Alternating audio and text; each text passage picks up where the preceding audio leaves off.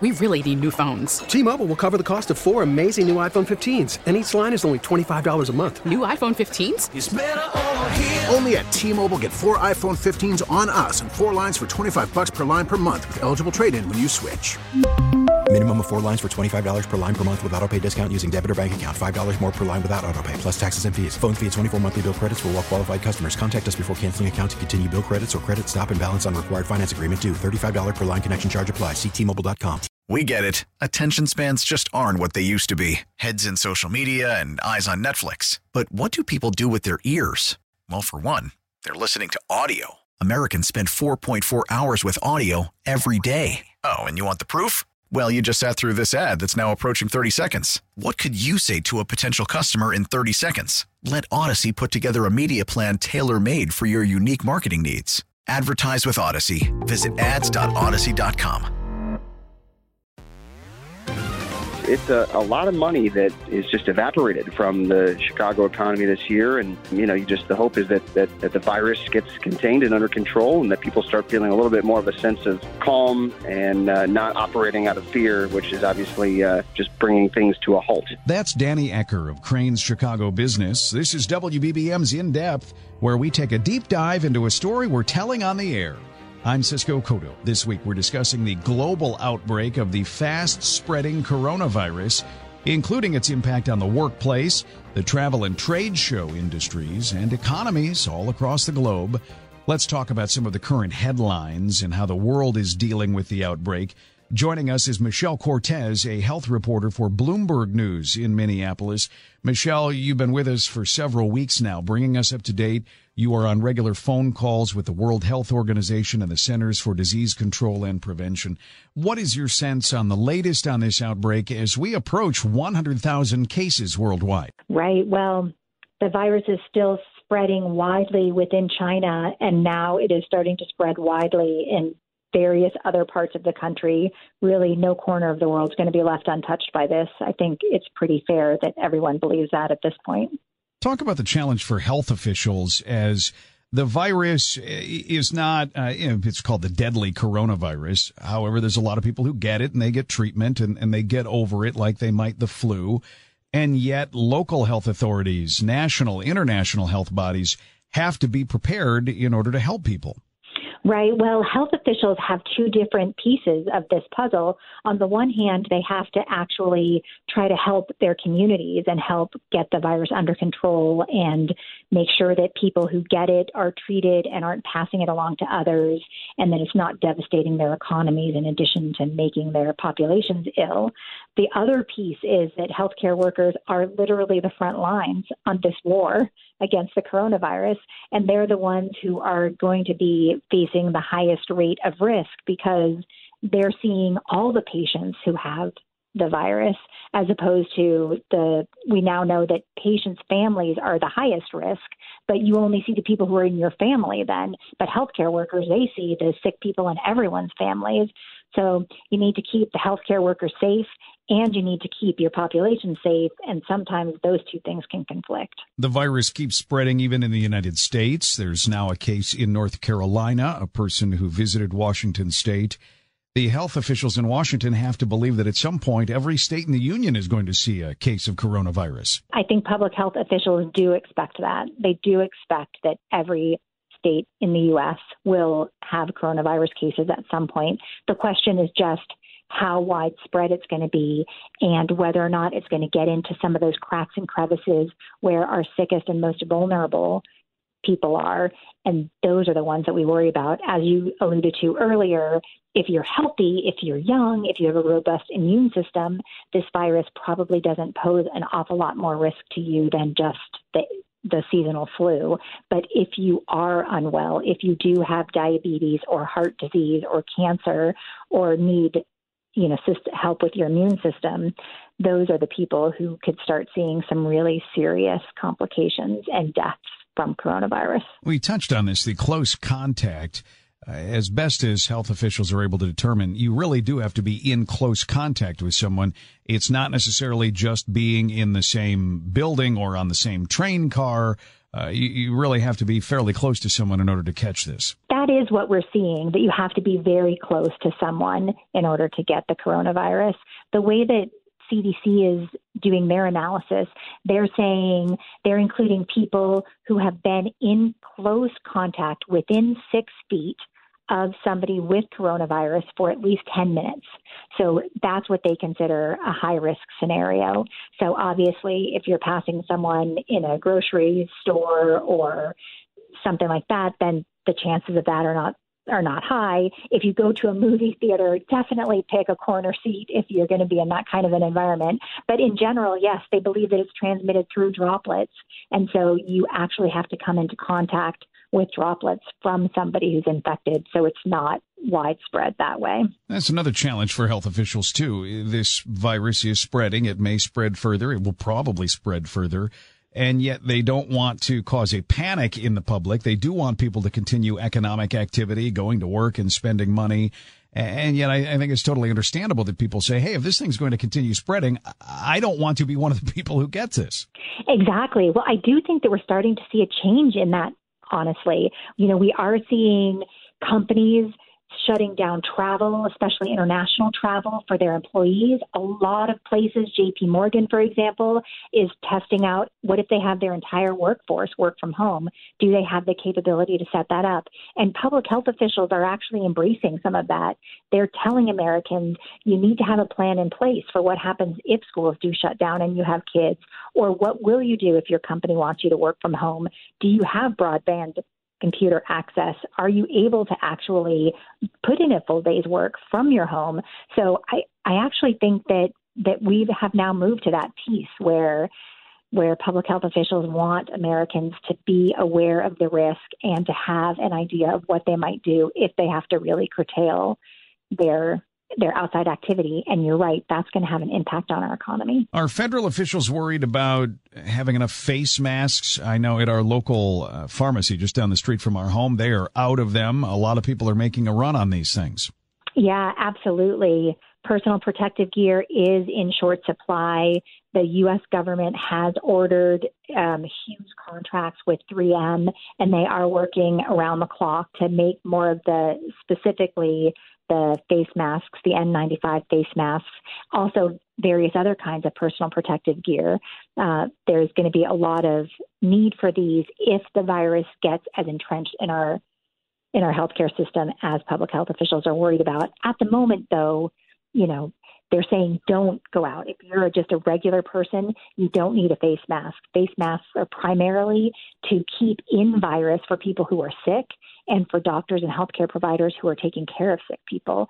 So if you are not unwell, then leave the masks on the store shelves. That advice certainly makes sense. Don't make a rush on face masks, but it's difficult to take as we continue hearing reports of coronavirus spreading even here in the Chicago area. And we're hearing a lot about the economic impact of the coronavirus. I think that may be adding to some of the worry as well. Let's bring in Andrew Bush to talk with us about this. Andrew Bush is former Chief Markets Intelligence Officer at the Commodity Futures Trading Commission. He's also an economist. You can find him online at andrewbush.com. Andy, Oxford Economics says the spread of the virus could cost the global economy more than $1 trillion in lost income this year. What do you make of a staggering number like that, $1 trillion? What I would say is that I don't think that's new news. Anybody who's watched China shut down their manufacturing sector, quarantine 60 million people, was well aware of the ripple effects that were going to happen from that. We don't know how far the coronavirus is going to spread, what it's going to do overall. We have some inkling. People are projecting a lot from the way that this virus has spread in China. I don't think that's the case. The United States, I would say, has a little bit of a different path forward than, say, Italy or Iran when it comes to dealing with this virus. So right now, there's just so much fear and panic and unknown items that the markets have to deal with, that the economy has to deal with, that the tried and true thing that happens when you get infectious diseases, and I'll run through them, is number one, there's a denial of what's happening. That occurred, right? So that occurred in China, both here in the United States too. Number two, people run away from it. I mean, that is tried and true of every disease outbreak that I've seen. Number 3, they spread the disease, right? You can't contain it. And number 4, it has serious economic shocks to not only the domestic area or domestic country that's impacted, but it has ripple effects outside the economy. So what I would say is this.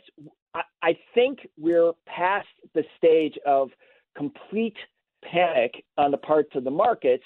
There's still just so much uncertainty around this that the ripple effects are going to continue. I think it's a question of when people in the United States become to get a little bit more comfortable that this is going to be a constant in our lives, and certainly over the next couple of months until we have a better handle on exactly what this virus does and when it peaks when it comes to infections versus recovered.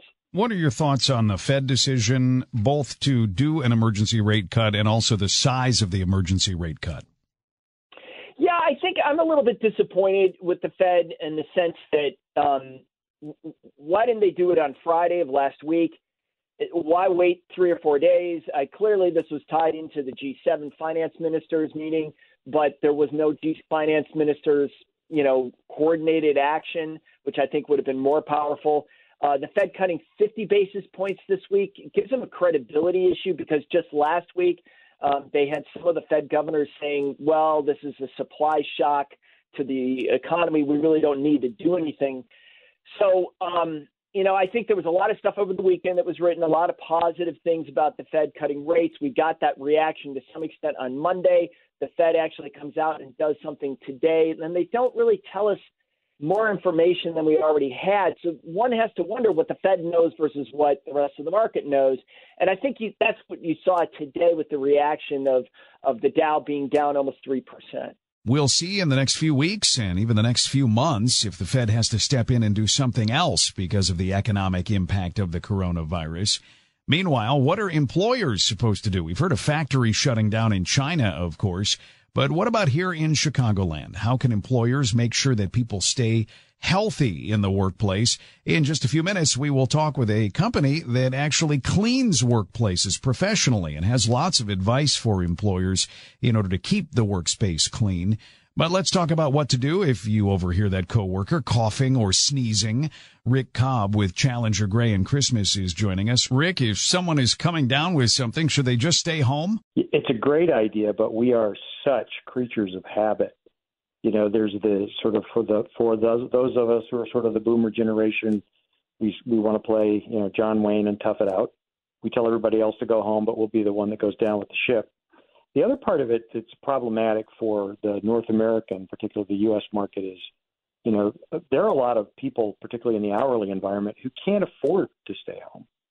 So for them, it's not just a matter of pride or toughing it out. It's also the fact that they don't have leave that they can take. So if they take time off, they're not going to be able to afford groceries. Yeah, really significant for people that it's not as simple as just stay home for everyone. I guess if you do have that leave, the advice is take advantage of it. Sure. And I think what this really is a vacuum that's going to be created, or a place for the senior management and the owners of businesses and companies to really step up and make a difference. And there's some, I don't mean to take advantage of a thing like the coronavirus, but if you're looking for talent as an organization, it's hard to find right now, but your business may be one that isn't as susceptible to the impact of global coronavirus spreading and affecting your supply chain, et cetera. So you're going to actually be able to find people whose your work environment is appealing to them, particularly if you can allow them to work remotely. Yeah, this is where that technology, obviously it wasn't that long ago, the ability to work from home wasn't really there for most people. This is where a lot of businesses could take advantage of that and say, hey, if you're in any way feeling under the weather and you don't have sick days or you don't want to burn them now, work from home and then you'll avoid getting us all sick. Sure. And that eliminates a lot of other concerns that people have. A lot of households are two income families. Being able to stay home means that there's an ease on child care. There's some relief on pressure on transportation Costs go down. Many people are actually more productive, at least if not just as productive at home. They say that, the TV, the bed, and the refrigerator are the enemy of remote work. In reality, the data shows that remote workers for that job that can be done remotely actually are more productive. The real boogeyman is loneliness. There are people that just can't be by themselves. That's a different issue. So for employers who are weighing maybe lost productivity, as you mentioned, if you work from home, there may not be lost productivity, but if you have to take a sick day, there is, versus getting the entire workplace sick, they really have to navigate this carefully because they want healthy employees. They don't want a room full of sick employees or a bunch of employees out of work. Yeah, and they have to walk the talk. They have to lead by example. So certainly you can't have the president or the CEO or your chief operating officer. She's there sneezing and coughing and telling everybody they need to take care of themselves. She has to stay home too. I think the other things that you have to look at is the disciplines around behavior in a work environment. And I know you've got some people that are going to talk about that later. But just to make sure that people understand that it's not I don't mean to say that you have to make it a compliance issue, but companies are going to expose themselves to liability if they have a policy. One, you need it, and two, if you have a policy and then you don't enforce it. So, it's going to move from we recommend you stay home to you have to stay home, and all of the consequences of that, and on both sides, both for management and for the employee. You mentioned the fact, employers always looking to recruit employees, especially in a job environment like this. But there's really no way that this becomes a recruiting tool, right? We have a clean workplace. I mean, it's not really going to say that. Well, I don't think that's the case, but I do think there are companies that culturally are more accepting of remote work. One, and then two, there are also companies where the environment doesn't expose itself as much to the what we think are, I hate to use the word hotbeds, but the places where it seems like a lot of the exposure is, the Asian manufacturing market and the supply chain from Asia, that currently, is where we think a lot of the problems originated and it's the majority, and it's what's causing the market to react so wildly back and forth. If your company, is a one that doesn't feed into that supply chain, there may be talent out there that is willing to consider, work remotely and work at your company because maybe the upside's better on the other company, but there's no business or there's no risk. Certainly working remotely is a good idea if you can. Some people just can't do that. If you're an employer and you want to keep your employees healthy, how can you do it? Jennifer Kuiper and I talked with Cody Millsap, Vice President of Stratus Building Solutions. They're a commercial cleaning company with buildings all across North America. We talked with Cody Millsap on the WBBM Noon Business Hour. Cody, welcome. And have you sent out that letter, or are you working in buildings where the letters are going out? Because I've been seeing a lot of them lately from building management saying, here are our cleaning practices as of now. Yeah, we have. We've had a lot of inquiries coming in all over the nation, kind of regarding, what our steps are and what our general practices are. So we have been letting our customers know. We're also working with our vendors and the different government agencies to make sure we're relaying the most accurate information to our consumers. And it sounds like the usual cheaper way often of using white vinegar to clean just isn't going to cut it in this case. So what are the practices here? Yeah, no, you're 100% right. From the cleaning standpoint, you want to make sure that you're going to use an approved disinfectant that's got a kill claim that's made for the viruses the bacteria that you're after. You're going to want to make sure you limit cross-contamination. So some companies will use systems where they use color-coded rags or, different types of products in different areas to make sure that you're keeping everything contained in that specific area. And then just using good practices, hand washing, trying to leave hand sanitizers around, Clorox wipes for keyboards and, more sensitive electronics that you can't just spray with a disinfectant, and make resources available for the individual customers so they know, best practices. Now, when you use those wipes around your workstation like we do in the studio every day here at News Radio, you just sort of wipe it down all over the place. Is there a particular method to how you should wipe your workstation down? Yeah, so you generally want to wipe, from clean to dirty. So if you're going to go left to right or right to left, you don't want to go, clean and then move the soil back over to the area that you had just cleaned. In a perfect world, you're going to want to make sure you clean everything with an all-purpose cleaner first to remove all of the soil, whether it's dust or small particulates, and then go ahead and use your disinfectant wipes after that. So a two-step process. And again, you're going to go from clean to dirty, and you don't want to move the dirty over the clean areas that you've already purposely wiped off. Talk more about color-coded cleaning. You already mentioned this. People should keep their cloths different colors. Yeah, so some companies a different approach, but yeah, we try to use color-coded one for the staff, the people doing the cleaning, so that they're aware of where they should be doing things, just as a visual cue, but also to let the customers know that the bathroom towels stay in the bathroom, the break room towels stay in the break room, the office towels stay in the office area. So it's just one from an employee training standpoint, from the actual, cleaners performing the cleaning, and also just a visual cue to let the customers know exactly what we're doing so they can feel safe and secure. And how does the cleaning staff protect itself? So you're going to want to use general safety precautions. You're going to wash your hands. You're going to want to use gloves. You're going to want to use eye goggles if, possible. We're not necessarily right now advising that everyone wears a full-on respirator mask, but you're going to want to make sure that, you're going to wash your hands in and out of the facilities using hand sanitizer with over 60% alcohol, and just being cautious of your, touching areas. If you get a customer that lets you know that there has been some sort of exposure in that facility, that you might take enhanced precautions more along those lines with a healthcare service worker. Cody, what does this mean to a company like yours? Because now instead of using some other options, you have to go for obviously more expensive ones because you have to use certain disinfectants. So what does this mean for you? Yeah, ultimately for us, it's a combination. It really means that we're trying to educate the customer on what is happening and then what we're doing to combat it. There will be some price differences. If you're going to do for a total surface disinfection of an entire facility, that might be more than what your general routine janitorial services will be. So we're trying to educate the customer on what it is that we can offer them and then what we're doing. And to help them take precautions as well. But we're getting a lot of inquiries for a lot of requests to come out and to do some pre-cleaning and to do some work in advance and everything. And so making sure we're just communicating and scheduling and making resources available to the customers as well, just beyond the cleaning aspect of it. This advice that you're giving us, especially about how to clean, is that something people should keep in mind every single day, not just when coronavirus is on their minds? Correct. Yeah, you should treat everything the same way. So you're going to want to use the same standard precautions. We should wash our hands before we eat anytime, whether it's in the media of the coronavirus or not.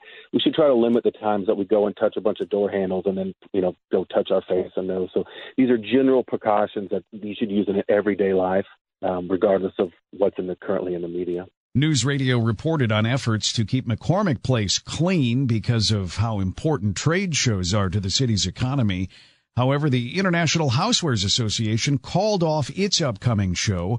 Around 60,000 people were expected to come to Chicagoland, staying in hotels, eating at restaurants, going to tourist destinations. And now that is not going to happen. A huge multi-million-dollar hit to the Chicago economy. Let's get insight on that. Danny Ecker is here. Danny is a reporter for Crain's Chicago Business. Danny, just how big of a deal is the cancellation of the International Housewares Association show? Yeah, this is a significant show that comes here every year, and we're talking about tens of millions of dollars in spending locally here that is not going to happen this year because of the coronavirus fears. You hope that this is the limit of it, and we'll see how many more, if there are any more shows that call off their events just based on, concerns over travel and safety. But boy, this is the first one that hit, and it's sending shockwaves through the city, at least so far today. This isn't spending that is going to be postponed, where it comes back later. This is just gone. Yeah, no, that's the big issue here is, it's not like it's going to be redistributed somewhere else in the local economy. These are, this is a show that has about 56,000 attendees and visitors and exhibitors each year. And a lot of those people are coming from outside of Chicago, and you don't have too many different events that really bring in, economic impact from outside and that are outside of McCormick Place. So this is a big hit and, one of the first real pain points that Chicago is going to feel here as it sort of adjusts to, the impact of the coronavirus. That's a lot of money that is now not in Chicago's economy. But who really feels this? Is it the hotels? Are they the ones that feel it the most?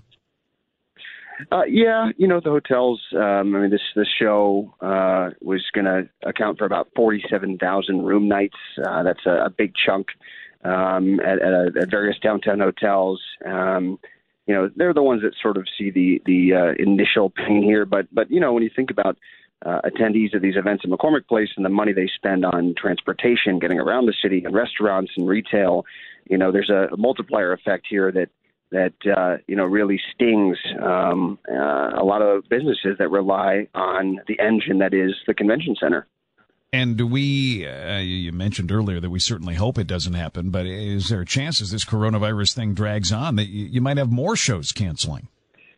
Yeah, I was talking today to the folks at Choose Chicago, the city's tourism bureau, and they said over the next 90 days, there are 9 major shows, and this includes the Houseware show, so I guess down to 8 shows, that will collectively are on track to bring in about $460 million of economic impact, so spending just, all around the city.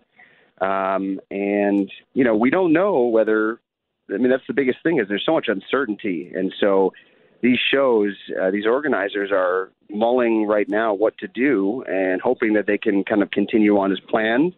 But if they don't, it's a lot of money that is just evaporated from the Chicago economy this year. And, the hope is that the virus gets contained and under control and that people start feeling a little bit more of a sense of calm and not operating out of fear, which is obviously just bringing things to a halt. As far as local economies go, that's the money that leaders really like, that money that's coming from somewhere else. Exactly. Well, that's, there aren't a lot of things that can say that here in Chicago. You think about, tourist destinations that really bring in people from outside of the city as opposed to, people who show up at Soldier Field on a game day for a Bears game. And, a lot of those people may be spending their money at Soldier Field as, they're local residents. They're spending there as opposed to somewhere else. So, McCormick Place is in its own category when it comes to creating economic output that really floats a lot of the city here. And, when you see that start to erode a little bit, and hopefully it's just a little bit, that's always a concern. Coronavirus is keeping people from traveling to Chicago. It's also keeping Chicagoans from traveling to other places, especially Italy and Asia. Let's talk about that travel situation with Ken Goldstein. He's president of KJG International Consulting here in Chicago. Ken, if someone has a trip planned to one of these coronavirus hotspots, what should they do? First off, let's start with the Far East. The Far East has been hit pretty hard because China is a two-way street, meaning there's a lot of travel coming to the United States, and of course there's a lot going the other way as well.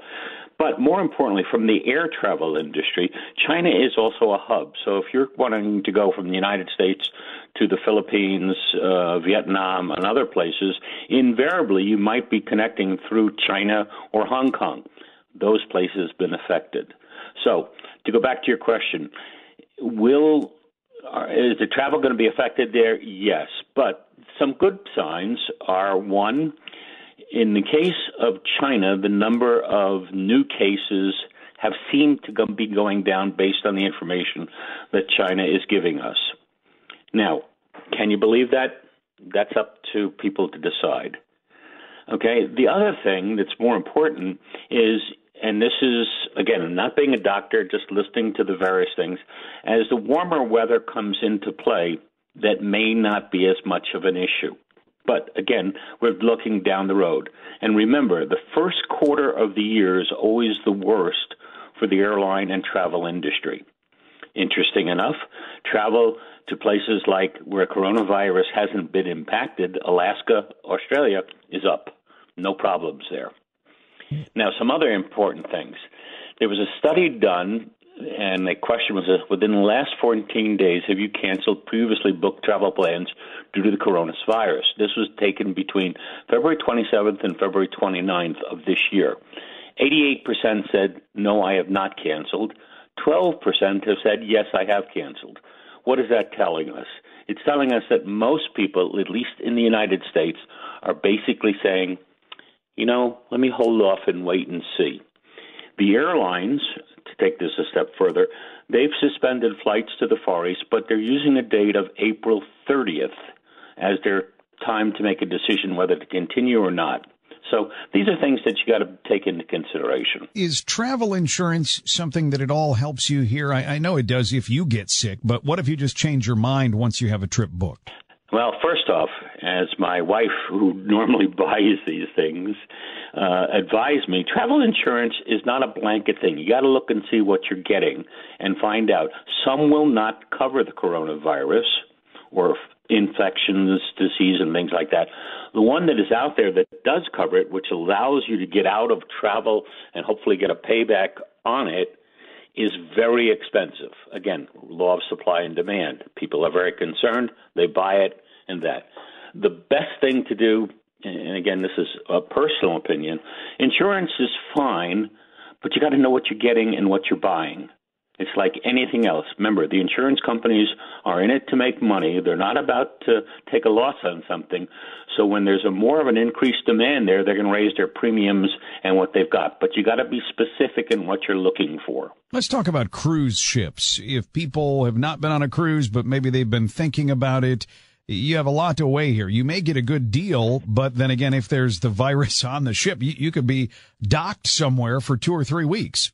Oh, yeah, and we saw this with the Diamond Princess and the ship that also, the Holland America line, that finally had to find a port in Sihanoukville in Cambodia, and even still people got off the ship and had the coronavirus. The best thing to do is become educated. You got to know what you're doing. You can't walk into this blind and say, whatever. Good example.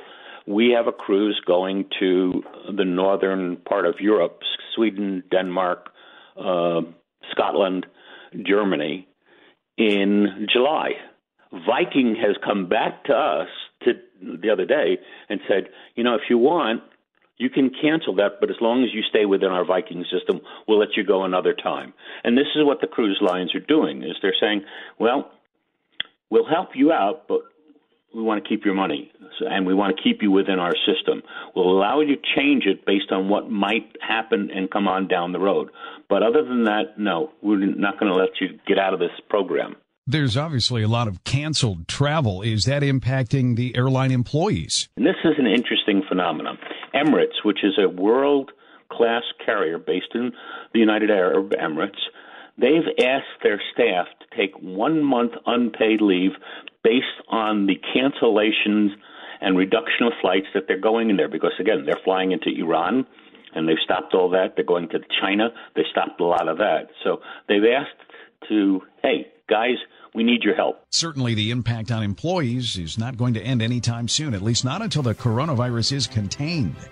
Thank you for joining us for this week's WBBM In-Depth podcast. Be sure to subscribe to receive this free podcast every Wednesday. And, of course, listen anytime for the stories that matter by listening to WBBM on the radio.com app or on your radio. Thanks for joining us. I'm Cisco Cotto.